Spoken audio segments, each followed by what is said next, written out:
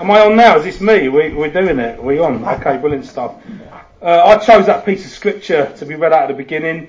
It's one of my favourites. I love listening to the words about the call of the first disciples, or any sort of calling to the Lord's work.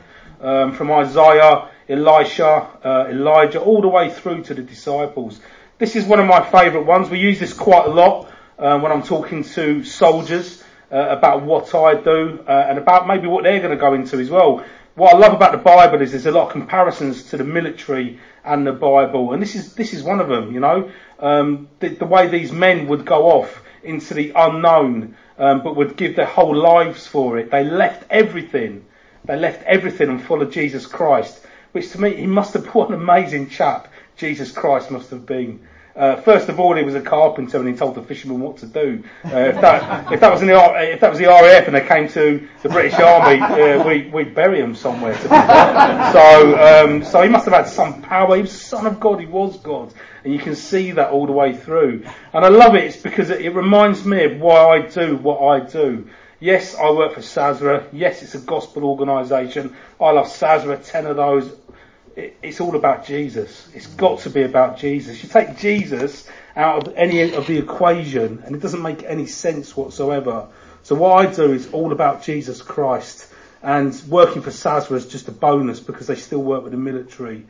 I'm going to try and do a couple of things tonight, and that's share a bit of personal testimony and then talk about the work with SASRA. Excuse me.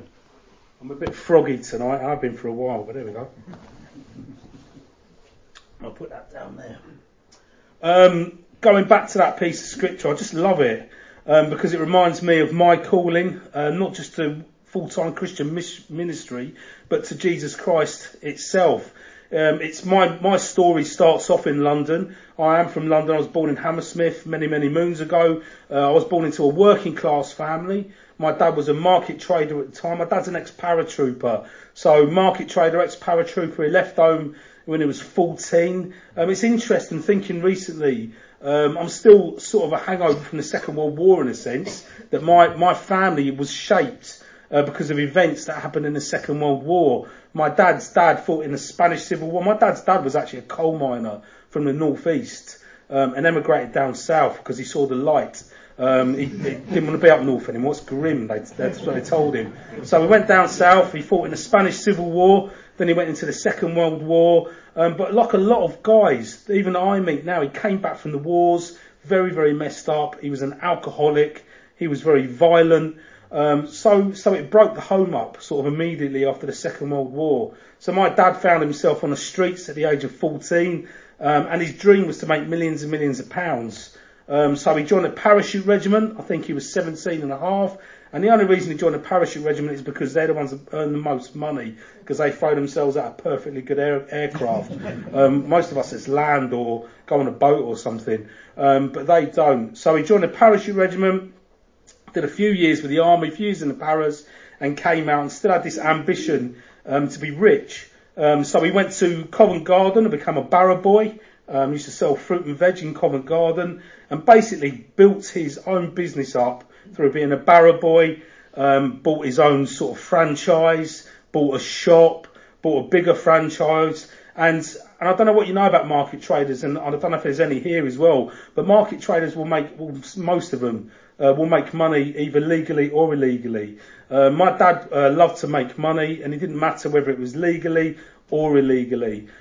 He would deal in stolen goods. So if you take Arthur Daly and cross him with Del Boy Trotter and Ronnie Cray, you've sort of got my dad, to be fair. And that's the sort of family I was brought up in. We lived in a flat over the shop. We had a greengrocer, fruit and veg shop, and we lived over the flat in the shop in Acton. And that's where I grew up. And it was quite common for us to have all sorts of interesting items in our cupboards, like video machines and cuddly toys, watches. I think the most ridiculous thing he ever did was come home with a brown paper bag, close the shop, and we still had the old-fashioned scales, and he poured a whole bag of diamonds into the scales. It had been a robbery. My dad looked after him for a couple of weeks, and he got paid a lot of money for it. And that's the way he made his money. Everything was going swimmingly. That's the way we lived. I was used to that. My dad wasn't afraid of using his fists if he needed to, but I was so used to that sort of way of life. And then one day, and this is the connection actually with the singer that was at the Few, Manfred Mann, Paul Jones. My dad's shop was quite near the BBC studios, so I used to get a few famous people in. A couple that know Paul and Fiona Jones is Dave and Tina Cook, and they came into the shop. She was a Blue Peter presenter. He played keyboard for Cliff Richards. So my dad loved that. He loved the fact they were a bit of celebrity. But what he didn't realise is they were both crispy Christians.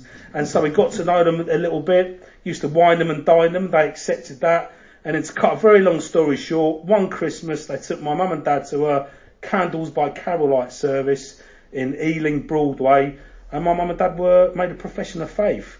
And my dad went on in the ministry. He was a great evangelist, my dad. He loved working with the youth in London, but some bright spark told him that he should be a Baptist minister, and he trained for Baptist ministry, which meant we had to move out of London. He went up north and we ended up in Bradford. That's when my love affair of the church really ended, to be fair. It was his first ever church. He was still training. I fell out with the church massively. I didn't want to move. I didn't want to go to Bradford. And I hated it, to be honest with you. And I also didn't appreciate what happened to my father. I liked him when he was a rogue, and I found Christians embarrassing. I found it all very embarrassing that this hardened paratrooper would become a Christian and then a Baptist minister. And I didn't even tell anybody what my dad did for a living. They soon found out because, he was the local minister. So it wasn't hard for them. So I rejected Christ and I rejected Christianity when I was about 15 years old. And I was determined to take off from where he had finished.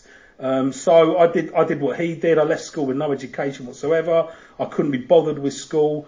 I unfortunately got myself into a gang. I got myself involved in violence. And all I ever wanted to do was join the British Army. So once we moved to Warrington, I went to Bridge Street in Warrington and signed on the dotted line and went home and told my dad. He wasn't surprised. No one was surprised. Everyone expected me to do it. And at 17 and a half, enlisted into the British Army and went off to do basic training. I loved being a soldier. It was fantastic. I loved basic training. I didn't have any problem with basic training whatsoever. I was very fit. I'd always play sport, football, rugby. The one good thing about Bradford is it introduced me to rugby league. So I played a lot of rugby league when I lived in Bradford. And so joining the army to me was easy. I didn't find it hard at all. The only problem was that all that pent up aggression, the army would teach you how to use that. But I loved the fact that I was now a soldier. I was young, I was very fit, and I felt untouchable. So I just lived the life of an absolute wild man. I joined the Royal Corps of Transport, so I went off to Leconfield in Hull, or near Hull, to do my driver training, and I got banned from driving within the first couple of months of being there. So I got what they called RTU'd, return to unit, and they didn't know what to do with me. Because I got in trouble that way, the army didn't really want me. So thankfully the Royal Logistic Corps had just come in. They became Royal Logistic Corps in 1992. So I was able to go into the Royal Logistic Corps as a combat supply specialist and to learn my trade that way. So my job was to go to field force units and supply all their combat equipment and go with them, which I loved. I really enjoyed that. First posting was in Aldershot. I could honestly say that I did most of my fighting for Queen and Country in the first year on the streets of Aldershot. Aldershot back then was amazing. There were so many different regiments. The parachute regiment was there. And it was just a free-for-all. Usually on a Thursday night, it was absolute mayhem. It's not the same now. Thank goodness. That's what it was. I met my wife very early on. I met Amanda when I was 18 years old. I actually met her when I was 16 at my dad's church that he was a minister of. But I didn't really get to meet her properly until I was about 18. And we got married really quickly. Amanda's 5 years older than me, so I'm her toy boy. So we were 19 when we got married. And all she knew is she married the minister's son. She didn't really know me. She saw me at weekends, and only at weekends, where I was as nice as I possibly could be. But it was unfortunately a different story when we got married. We got married, moved into army quarters, and I wasn't interested. I really couldn't care less whether I was married or not. My life was the army. My life was the lads. going out, drinking, fighting, getting into as much mischief as I possibly could. And believe it or not, the army do not like that. They don't like being brought into disrepute. So I was disciplined all the time. And my poor wife just didn't know what to do. We had Shannon very, very quickly, within the first year of being married. So I was married to Amanda with a child, and I still lived the life of a wild man. And it was a real pity. I was a pretty horrible person, to be fair, but I can't do anything about that. It was a tragedy, really. I had no interest in the church whatsoever. I caused Amanda to backslide. I banned Amanda from reading the Bible publicly. I said we can't have any Christian books in the house, and she was absolutely devastated. She didn't know what to do, but she didn't leave me. She stuck with me. She began to go to Aldershot Baptist Church. I wanted nothing to do with the place whatsoever. I got sent to Bosnia in 1995 initially. I was a peacekeeper out in Bosnia. Amanda was expecting our second child at the time. We'd been posted to Germany. If you've been in the army, most people have spent a little bit of time in Germany. I was unaccompanied in Germany for the first few months, and I loved it because German beer is strong. It was an absolute free-for-all out there. And then all of a sudden we find ourselves in a war zone, in a pretty disgusting civil war. It's quite interesting warfare. I think I've seen the most darkest of humanity when I went to Bosnia. Ethnic cleansing, you name it, murders. It was all going on. Racketeering. We didn't really know who the enemy was because there was at least 6 different factions fighting each other. But if I'm going to be honest with you, it was the time I enjoyed most as a soldier was being on operational tours. I love being out in Bosnia. I love patrolling the streets. I love being in and amongst it, and it was a fantastic time for me. I'll talk a little bit about that later in regards to the men I work with in a minute. But that's what you want to do in the army. You want to go to combat, you want to go to a war zone, and you want to do your job properly. And I absolutely loved it. 2 things happened in Bosnia when I was out there. The first thing was, towards the end of the tour, I had a really good tour and actually managed to behave myself because the alcohol was quite limited. So I'd done really well, and I was looking at possibly getting promoted. So the first thing that happened, which really challenged me, was I got stuck in a minefield. Now, I don't know about anybody here. There's a famous saying that there's no such thing as an atheist in a foxhole. But let me tell you something. When you drive into a minefield and you don't actually blow up, the first thing you do is sort of pray. And I remember looking at my mate thinking, oh, this is bad. And so I prayed. I prayed that loud, and I said, typical sort of prayer, God, if you get me out of this, I will follow you for the rest of my life. Interestingly enough, I knew enough about Christianity that I could pray. Well, it was my job as the guard, as the escort, the armed escort, to guide my mate out of this minefield. Now, we were in a 14-ton metal lorry, and these mines were magnetic. And they were the sort of mines that hit the vehicle and turn into molten lava, and they make a right mess of you if they go off. But I managed, with utter skill, to reverse my friends out of the minefield. And then we had a bit of a giggle about it, because you do, and we sort of sat there and laughed. And I never gave God another thought, to be fair. We carried on that particular trip. The next day, incidentally, we found ourselves on the front line by accident. We were really good, me and my mate. And so if you've got any map reading going on, don't ask us. It's quite simple in Bosnia, to be fair, because we're only one road. We just managed to come off of it. And we got in trouble with the local militia there. We thought we were going to get shot the next day as well. So those 2 incidences really got, I prayed twice on that particular trip, but got back and never thought much about it. The last week of the tour, we were down in Split in Croatia, having a bit of downtime, and the locals had come to see us, some of the local Croats, and they bought us a little thing called Slipovic. Now, I don't know if you've ever heard of that. You don't want to hear about it. It's basically moonshine, and you drink it and it strips your insides. So we'd had a few Slipovices. We used to call it sleep in the ditch. And I woke up the next day in a police cell in Bosnia. Apparently there'd been a big fracas. Someone had got badly injured. There's a possibility it might have been me. This is recorded, isn't it? They still haven't found out, so I can't say too much. No.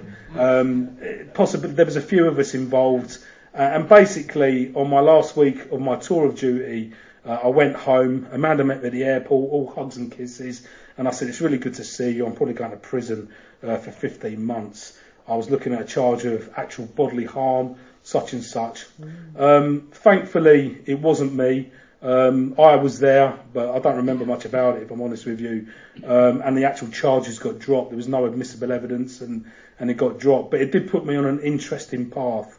I couldn't settle when I got back to Germany. The incidents that happened out in Bosnia, being in Bosnia itself was pretty nutty, to be honest with you. The lawlessness of it all. But the one thing that really got to me is I'd prayed, and the Lord took that seriously, whether I did or not. Because of misdemeanors, I got put on a promotion ban. I tried my best to change as a soldier. I became a dog handler, a patrol dog handler, did the course. But it was not happening for me. I was basically told that my career was over, and I'd only served 6 years in the British Army. I was absolutely devastated. But I knew, and my wife knew, for the sake of our marriage, I had to leave the army. So after 6 years, I left the army and moved to sleepy Cambridgeshire, where my mum and father-in-law lived. We had to move in with them because we were homeless. Back then, the army didn't give you that much when you left after a short period of time. So I was a newly fresh from combat zone soldier, quite a bad drink problem with violence, no home, a wife and 2 young children, no job, and I was just a lost soul, absolutely lost. My wife immediately started going back to church. She went to church in Ramsey in Cambridgeshire and Needingworth, and I did not want to go at all. And she sat me down one day and said to me, Lee, you need Jesus Christ. There's only one thing that is going to change you. There's only one thing that will sort you out. You need Jesus Christ. She shared the gospel with me. My wife had enough bottle to share the gospel. My wife's quite a lovely, quiet woman, sort of. She talks a lot, but she's nice. She's a really nice person. Okay, she's a Londoner. She's from East London, so we don't talk about that very much. She's from across the water, but there we go. But she had enough bottle to stand me up. She's only small, and say, you need the gospel. Knowing what my reaction would be. My reaction was exactly what she expected. I packed my bags and told her I was leaving her. My grandfather still lived in a flat in Fulham, and I was going to go and move in with him because no one else would actually have me, to be fair, at the time. For whatever reason, on that Sunday, I went to church with her. I went to Needingworth Baptist Church. There was a guy called John Mark Twain preaching. I think he went on to be director of UFM and things like that. He's now in university evangelism. But he was preaching, and I thought he was from Argentina. So I wanted to see him afterwards because I wanted to have a right old go at him. He wasn't. His sister was a missionary in Argentina. I got my wires crossed, but it didn't matter. It meant I still talked to him afterwards. And I agreed to meet him in the pub the following week. And that's his evangelism for you. He met me in the pub. I was a postman at the time, so I'd already had a couple of pints. So I had a bit of Dutch courage. Interesting enough, he was Dutch, which is interesting. He was an ex-soldier, Dutch Special Forces, if there is such a thing. I've never heard of it. But anyway, I'm still yet to be convinced, to be honest with you. But there we go. Anyway, it's another story. But he had enough bottle to meet with me, and I was a different bloke back then, to meet with me once a week to share the gospel with me, to open up the scriptures. So I didn't leave my wife. I started going to church. I started going to the Bible study. I told them, don't worry, my dad's a Baptist minister. I'm a Christian. You haven't got to convert me.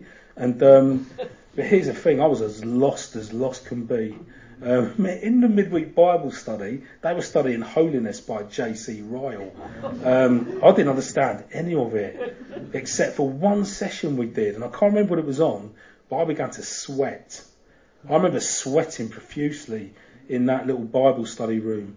And my wife, Amanda, saying, you all right? Is everything all right? You got a fever? What's wrong with you? It wasn't that. I recognised that I wasn't saved. I recognised for the first time I wasn't saved. And that week I battled. I wrestled with God. Is it Jacob? Just like Jacob. Okay, I wrestled. Or was it Isaac? I can't remember. Who wrestled with God? Jacob. It was Jacob, wasn't it? I wrestled with God like Jacob. There was no way I didn't know what to do, because I realised that if I gave in, I'd have to acknowledge that I was a terrible, terrible sinner, and I needed to repent and needed Jesus Christ in my life. So I wrestled for a week. I actually grew a beard that week. I couldn't even look at myself in the mirror. I had an awful week. And by the end of that week, well, this is what happens.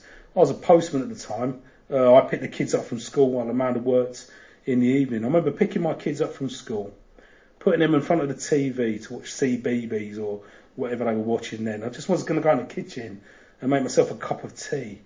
But I walked into that kitchen and I had an overwhelming feeling that I was going to hell. I had an overwhelming feeling that I was so lost, that I was in deep, deep trouble. It was like my whole life was presented before me in that kitchen, just as the kettle was boiling.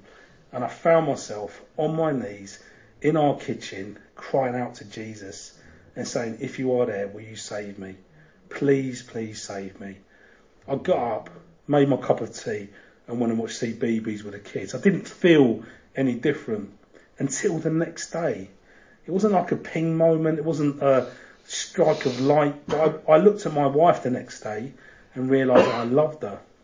I looked at my kids the next day and realised that I loved them. I was a postman.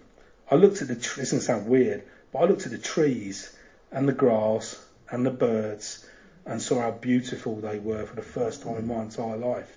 And I realised that I was saved. I realised that Jesus Christ had come into my heart and had radically and completely, utterly forgiven me, set me free and transformed me. Now, society can reform, but only Jesus Christ can transform. I didn't tell my wife, I didn't tell anybody. I went to Argos that afternoon and I bought her a little cross and presented it to her, and she just broke down and wept. My eldest daughter, Shannon, we've got a great relationship now. She's a lovely Christian woman, is Shannon. She said to me, I can't remember how old she was, doesn't matter. But she said to me, I don't know what's happened, Daddy, but I love you now. I didn't love you before. They had all seen that something had happened to me. And so I got enough bottle at the weekend. All of Amanda's family were there. I remember Amanda's family being there. And I just stood up as blasé as soldiers do, really. He said, oh yeah, by the way, I've become a Christian this week. And everyone was weeping and like crying. They've been praying for me for so long. To cut a very long story short, as soon as I became a Christian, as soon as I realised what had happened, that transformation, this is why the true gospel is so important. John Mark shared with me the true gospel. He brought Jesus into everything. It was the Bible. It was conviction through the Word of God that challenged me. This is why it's so important. I knew that so firmly that I knew that I had to become an evangelist. I didn't have any intention of going to full-time ministry, but I knew I had to share the gospel with every single person I met. So I remained a postman for a bit. I became a police community support officer because I thought I'd get involved in different things and would be able to share the gospel there. I loved being a PCSO. Then I left that and become a drug and alcohol rehabilitation officer with Peterborough District Council. But ultimately, I had a feeling that I was going to go back to the military. I left those jobs and went back to being a postman because my then minister had convinced me to become a Baptist minister. So I was getting prepared to train to be a minister, go to Milton Keynes and help plant a church. But 9/11 happens, Gulf 2 happened. I was a reserve soldier. I signed on a reserve list ever since I left the army. And they've just kicked me off, actually, because I'm too old now. It's weird, isn't it? How strange is that? But I'm a bit gutted about that, but there we go. Anyway, that's a different story. That all happened, and I knew that I was called to go back into the military somehow. I remember meeting one scripture reader when I was a soldier, Derek Yarwood. He was out in Germany. And one previous, actually, Bob Clayton. And I remember that they were kind-hearted people. Now, SASRA didn't even have a decent website back then, but I managed to find out where they were. I think I wrote them a letter and rang them. Now, the first time I did that was in 1999, the year I was converted, and they took one look at me and went, not a chance. They said, not yet, go off and do a few things. But a few years later, after 9/11, after Afghanistan, I'd been involved in church. I was a youth leader, I was a deacon of the local church in Ramsey. We went through all the interviews and were accepted for SASRA. And we have not stopped since, really. We hit the road running. You do about a year and a half worth of training. Back then it was London City Mission we went to, which was great because I loved evangelising in London. I felt like the Lord treated me to that. He took me back home to be an evangelist just for a little while, and I absolutely adored it. I love being in London. I love standing on, I know what it's like to stand on Tower Hill on a little wooden box and preach the gospel and do door knocking around Islington. I absolutely adored it, but I could not wait to get my hands on the soldiers. So we got posted straight out to Germany. God laughs at the plans of men. When we left, what's the time? That's all right, ages, isn't it? Yeah. When we left Germany as a soldier and soldier's wife, I made 3 statements. This is the honest truth. I said, I'll never ever want to go back to Germany again. I don't want nothing to do with the army ever again. And I don't want anything to do with God or religion. But I became a Christian, joined SASRA, and they posted us straight out to Germany. We went straight back to Gütersloh, which is where we were when we left the army. And there were at least 6 or 7 men there that I'd served with. Now, what you've got to remember is, when this to soldiers means a lot. When you look at a soldier, they don't look you in the eye, they look at your chest or your epaulets. So I met my mate Tomo. He was one of the guys that was involved with me out in Bosnia with the frack cards, and we hadn't seen each other since. And he recognised me. I couldn't believe it.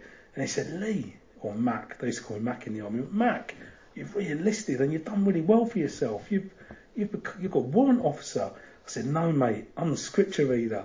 And he just walked off. It was one of them comedy moments. And then he walked back again. He pointed and he went, and he walked off. He could not talk to me. He said, you know what? David Yarn was the scripture. He's old and he's got grey hair. And I said, yeah, no, I'm the scripture reader, mate. He said, what has happened? So he invited me around for a drink with some of the lads. I was teetotal at that stage, and they found that bizarre. But they said, "Who's done it? Who did it to you? We'll get them, mate. We'll smash them up. You know, we don't. What's happened to you?" And but actually, it was wonderful that they were there because once I got used to the fact I'd become a Christian and I was a scripture reader, they actually assisted me hugely in my ministry. It would have been very, very difficult just to turn up to a unit out in Germany, not knowing anybody and just sort of starting from scratch. So we spent a good 5 years in Germany, and we were there, I would say, for the fiercest fighting out in Afghanistan that our British forces went through. It's nothing like the First or Second World War. We all know that. But we were losing soldiers, at least 1 or 2 a week at that stage, and some horrific injuries. Psychologically. Now, if that happens in my lessons on camp, that's 25 press-ups. So you can just do that whenever you want. I haven't got a problem with mobile phones, but if you want to start pushing them out, that's absolutely fine with me. Or if not, we'll take you to the regimental sergeant major. I'm all right. It's all right. I'd better check mine actually. It's worse when the speaker's phone goes off. No, you're all right. You haven't got to do 25. I'll just see you later for 15. Where was I? I can't remember where I was. So we were there through the fiercest fighting of Afghanistan, and the army in wartime, this is going to sound horrible, but it is true. The army is like a well-oiled machine during wartime. I saw the finest, the best of the British Army when we were fighting out in Afghanistan. It was absolutely phenomenal, and it was such an amazing privilege to be part of the chaplaincy team preparing our young soldiers to go off to combat, real combat, to prepare for them that some of them won't come back, but also to pick up the pieces when they did come back.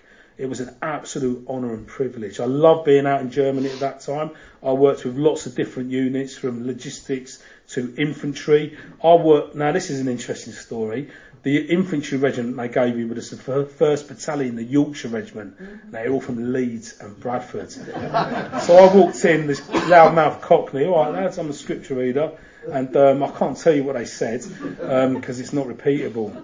But once I discovered that I went to Bradford and I went to one of the roughest schools in Bradford and survived as a Londoner, I had utter respect. So God's providence even meant going to Bradford was the right thing to do. I had questioned it up until that point. What Roger doesn't know is in the 80s I was actually a member of Leeds United because it was cheap. It was only 80 pence, so I used to go down to Ellen Road quite a lot. I hated Leeds, but I just liked football. So my Yorkshire battalion was fantastic, and they knew a lot of characters that I'd grown up with in Bradford. It was phenomenal, and so just working with those men, going to and from Afghanistan, working with beautiful female medics, about 7.5 to 9 stone female medics who were going off to war and carrying 15 stone infantrymen off the battlefield. Now, the most difficult regiment for me to work with was 1 medical regiment, because they're the ones that get to see all the yucky stuff. They're the ones that come back from war broken. So to be able to inject a bit of the gospel in there before they went and when they came back was absolutely vital.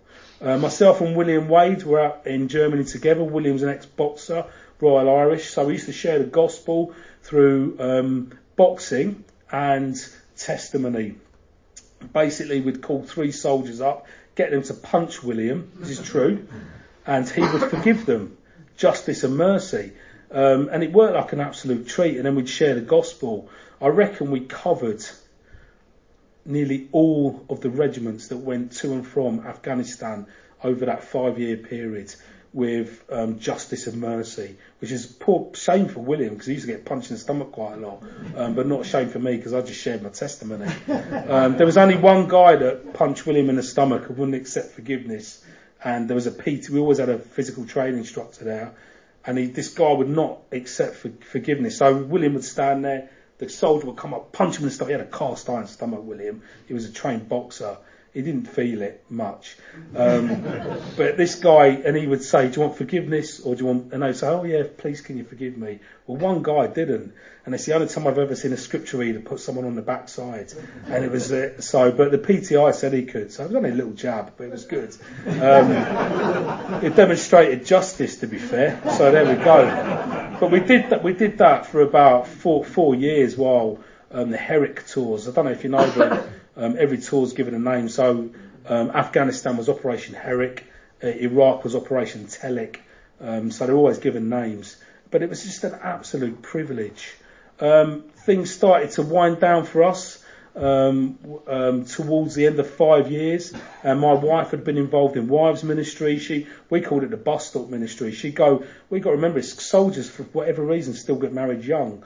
So she'd go to the bus stop in the morning, drop Becky off to get the bus to school out in Germany, and she'd find weeping wives at the bus stop, and she would just scoop them up like a mother hen and take them back to my house. So I'd come home for lunch and just walk straight out again, because we'd just be like crying ladies there and weeping. And some of these girls are really young as well. It's their first time ever out of England. They go to Germany. The husbands are off fighting in Afghanistan, or husbands whose wives go. I've dealt with that as well. One particular couple I can tell you about, and they don't mind me sharing this, was the Bradleys, Zoe and Andy Bradley.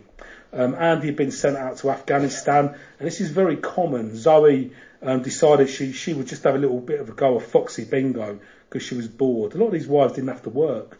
So she went on the internet, gone to Foxy Bingo, made a bet. The next thing she found, she was in thousands and thousands of pounds worth of debt. So gambling is serious amongst soldiers and their wives. It is an absolute nightmare. So we met with Zoe. We found her crying one day, as you do. She said, Andy's due to come back from Afghanistan, and I've spent all the money and got us into debt, and he doesn't know. So I met him from the airport, from the camp. He was wondering why Zoe wasn't there. She was absolutely petrified. So we took him home, and he reacted as I thought he would do. He was really, really angry. But they stayed together, and they agreed that to help their marriage, they would do a Christianity Explored course with Amanda and I.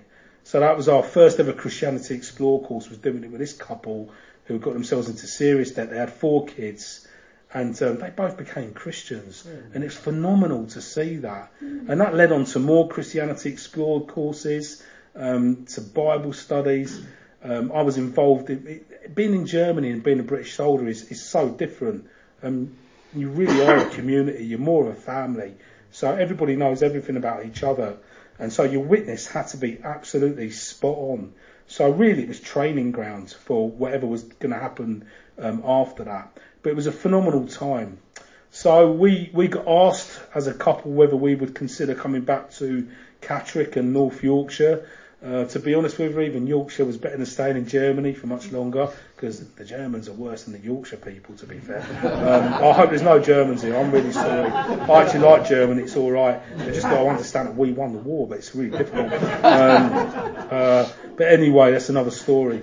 So we sort of ummed and ahed and prayed really hard about it and decided, yes, okay, if we had to go back to Yorkshire, we would. My role was going to be completely different. I was called to go back to the School of Infantry, where they train young infantry soldiers, and this is what I joined SASRA to do. Now, I mean this in the right way, in its context. I'm a white working class boy who knew nothing of the gospel, so my ambition was to find white working class lads from really bad backgrounds who knew nothing of Jesus Christ and to share Jesus Christ with them. That means either going to Leeds to go to a council estate, or you work with the British Army, because most of these guys join the British Army. In fact, a lot of them I wouldn't even call working class. They're probably the lower end of underclass. I was talking to my friends at the beginning saying that a lot of the lads that come into our place cannot read and write. This is their only chance in life. They need to make a go of this because they will go to prison. They've got nothing else, or they'll get involved in gangs or drugs, or they'll kill themselves. A lot of young men are killing themselves at the minute. So to work at the Infantry Training Centre has been absolutely phenomenal.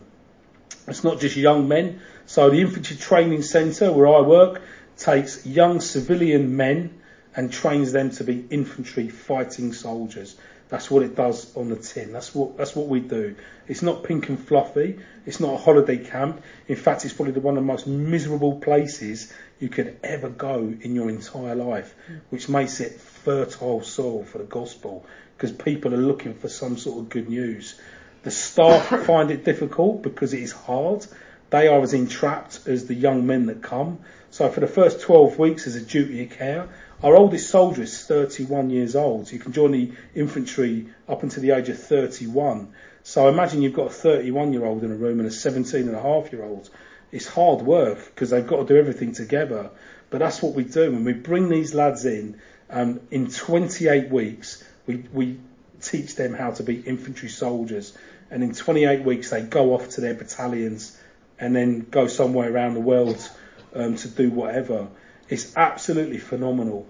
On an average good year, we will get up to 2,000 young men through the Infantry Training Centre. Next week, we've got our first female infanteers joining the British Army. It's never been done before, so this will be a first. So the dynamics of the Infantry Training Centre are going to change completely. It's really been quite interesting to watch new signs going up on doors and stuff, and things being ripped off walls, and so you can't say that anymore. But so it's been quite interesting. But it's still predominantly a male orientated, testosterone filled, macho environment. Everyone is trying to outdo everyone else. And if you can imagine, say, 2,500 young men who are training to be infantry soldiers in one place, it can be absolutely crazy. I've been there 6 years now. And it's been absolutely phenomenal. I cannot tell you how many young men I've spoken to. I honestly can't. I get to share the gospel most weeks, if I'm blessed, most days. I work as part of the chaplaincy team there, and it's phenomenal. And I work in 3 different ways, really. First of all, to assist the chaplaincy. I call myself their driver's mates. It's a lonely business being a padre sometimes. And when you're at the Infantry Training Centre, you become part of that establishment as well. The pressure is just turned up a little bit more. They have to teach character development lessons. You can probably understand the pastoral issues that we have. Last week, we had our platoon sergeant. These are week 2 recruits. I've only been at the ITC for 2 weeks, who rang me in the padre, asked if we would go in the evening and sit with these lads and just give them a bit of a boost. We did that. At the end, the corporal said, does anybody want to see the padre and the scripture reader? Half the platoon put their hands up. About 15 to 20 guys wanted to see us individually. Every single one of them came from the most horrendous home life you could possibly imagine. Some of it, one lad brought me to tears. It was so horrendous. And these are the lads that are joining the British Army. And what do they find? Christ is there. Christ is there. We share Jesus with these men. And they listen. So this is what I will say to you about young men in general. They need to hear about Jesus Christ. They listen. First week in the British Army, we take all our recruits to church. Every single one of them. No matter what creed, colour, who they are, where they're from. They go down because we're teaching them to work as a team. To work as a family, a body of men. So one of the ways we do that is we take them to church on a Sunday. Over the last 6 years, I've done hundreds and hundreds of church parades. I've been blessed enough to give out thousands of copies of the New Testament and Psalms. Probably about 10,000, if I'm honest. I've probably shared the gospel with God's help.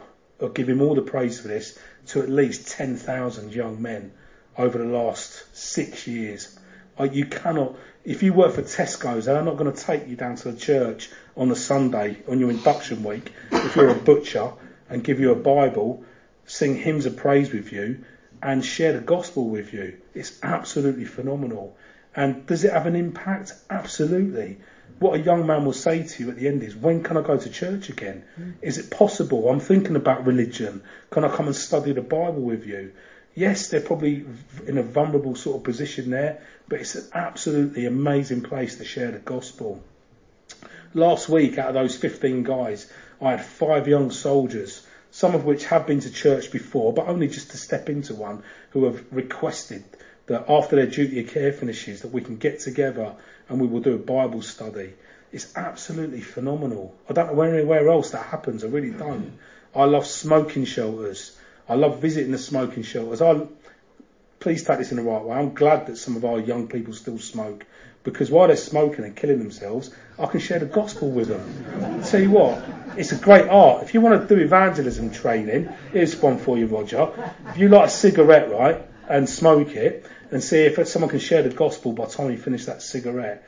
It's a great skill. But I love it. I love going into smoking shelters. And someone always asks a question, whether about prayer, saying, why are you a scripture reader? What does that mean? Do you really believe in all that sort of stuff? I love it. And on a weekly, daily basis, I have complete access through God's grace to every single one of these men, and next week women as well. I love going into the field. We do field services where, again, if you've got the right team, you can share the gospel. We teach character development lessons. They are life lessons, but they're a bit different. So we teach strength for service, the strength for you to be an infantry soldier. We talk about spiritual strength. We share testimony. We teach the right to kill.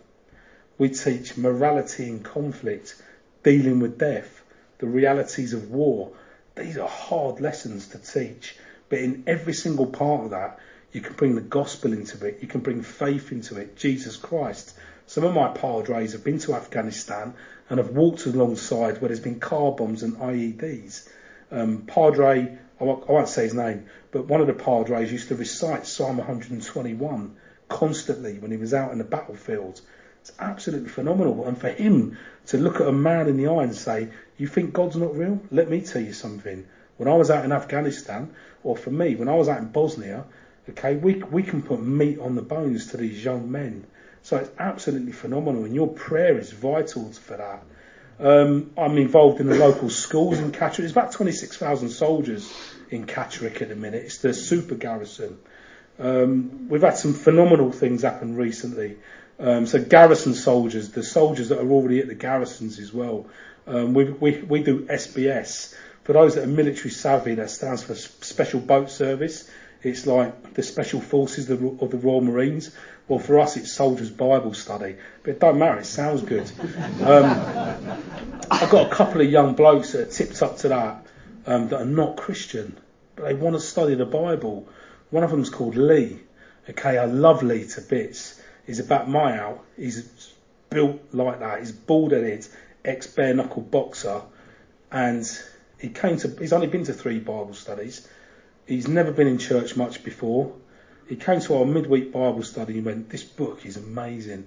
This is reading me, this book."